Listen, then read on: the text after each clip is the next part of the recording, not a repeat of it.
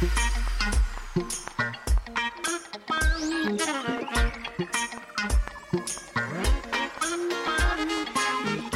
live from the Hoban Law Group here in Denver, Colorado, I'm your host, Eric Singular. We're sitting alongside President and founder of the Hoban Law Group, Bob Hoban.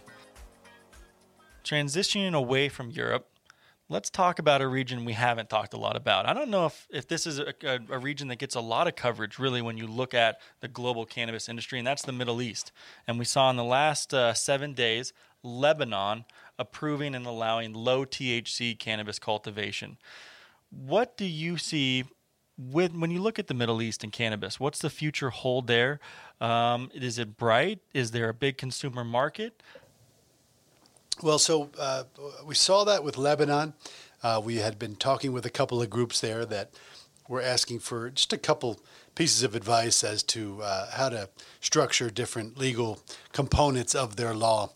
But other than that, not intimately familiar with what's happening in Lebanon. But we are extremely familiar with another much smaller Middle Eastern country. We're working directly with them in helping craft their cannabis policy, or at least their cannabis policy alternatives. And what seems to be the common theme here is, to your point, the low THC element, meaning industrial hemp, or at least cannabinoids produced from industrial hemp, can make their way into the domestic marketplace for a variety of reasons. I think we'll start to see that over the next 3 to 5 years in a major way. I will start to see those regions ultimately try to compete in an export marketplace, although it begs the question of whether it's sensible to grow industrial hemp or cannabis or marijuana products in what's effectively the desert. It seems like that would increase the cost of production dramatically, which would make that product not necessarily competitive in this global cannabis economy. So I think you'll start to see those things roll out all over the world, let alone in the Middle East region, and that people understand that cannabinoids can actually have a benefit on the population and a positive health impact, and not just be deemed something that gets somebody high as a bad thing. I think we'll start to see more and more of those countries take hold of it. It's just they've got to see what their neighbors do. This is not unlike, we're talking about this on a global scale, but it's not unlike one city looking at the next city saying, I'm not going to legalize marijuana. And by the way, I should take a step back there.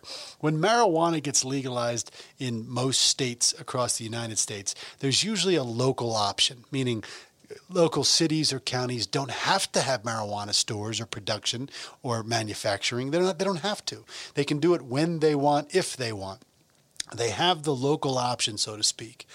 So when one city is contemplating it and saying, oh, the tax would be nice, the tax revenue, having additional jobs, that would be nice.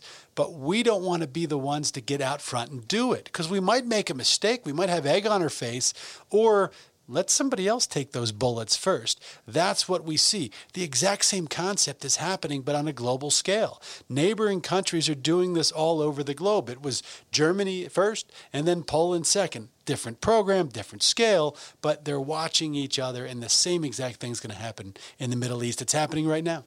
These are those patterns that we've talked so much about. None of this is happening in a vacuum, and there are certainly things we can be seeing. We can trace the evolution of these things. We can see the patterns emerge. People say it's a brand new industry, and in a sense it is, but it's been evolving and developing for over 10 years now.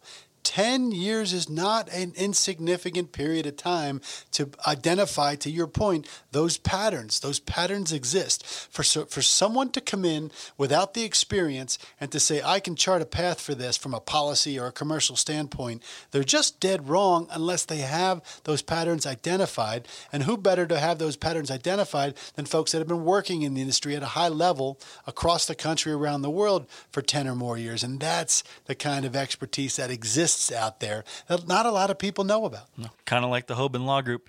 Moving over in the same vein, another country or another region that say country, I'm absolutely wrong here. I'm talking about Australia. But now they're unveiled a proposal for over-the-counter CBD. My understanding is that hemp has been around in Australia. This is a country that has been looking at the fiber, been looking at the grain, and been cultivating, and yet they've never touched the cannabinoids. But guess what? All these other countries are, and now seems like they're kind of getting on board. Can you speak a little bit to that policy change? Yeah, I mean, there's a company called BioFiba, which exists in Australia, and it's a large pallet manufacturer, a global pallet manufacturer, and they're looking at industrial hemp to produce pallets.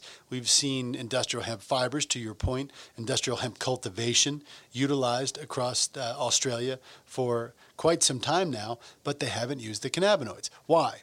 Sean Hawking told us a little bit about this the other day when we talked to him, a resident of Sydney, Australia. He says that, generally speaking, and of course this is a stereotype, Australians love regulation. They like to overthink everything and get it set up perfectly before they do anything.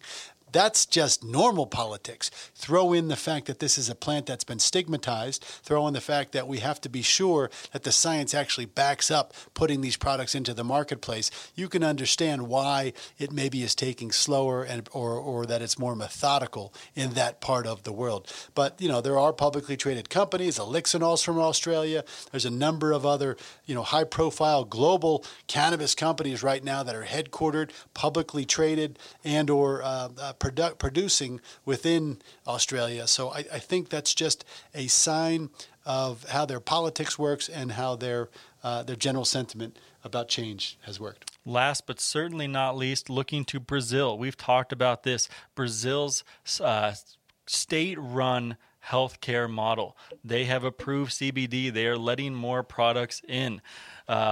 Certainly something to be excited about. And I guess what would you say to any company that's here in the United States and is considering trying to get their products down into the Anvisa system in Brazil? Well, I'm very proud to say that we just added counsel in Brazil. We now have lawyers on the ground in Brazil that are very much in tune politically and in tune with the market demands and the culture in terms of how this is developing on the ground there. Importantly, that they do allow import material only. That's not going to last forever. This is an opportunity to go to Anvisa, the nationalized healthcare system, obtain permission to import, to work through the appropriate channels there to demonstrate that your product is safe, it's quality, it's consistent, and that it is what it says it is. And if you can do that, you go in and you begin to take some of that market share, or at least position yourself to be able to do so.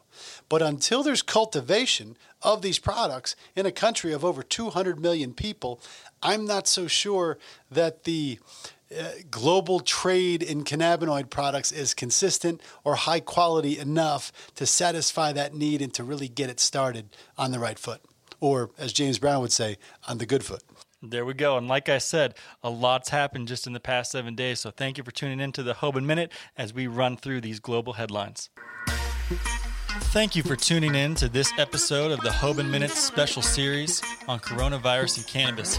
You can head on over to hoban.law for more information on this podcast or the Hoban Law Group.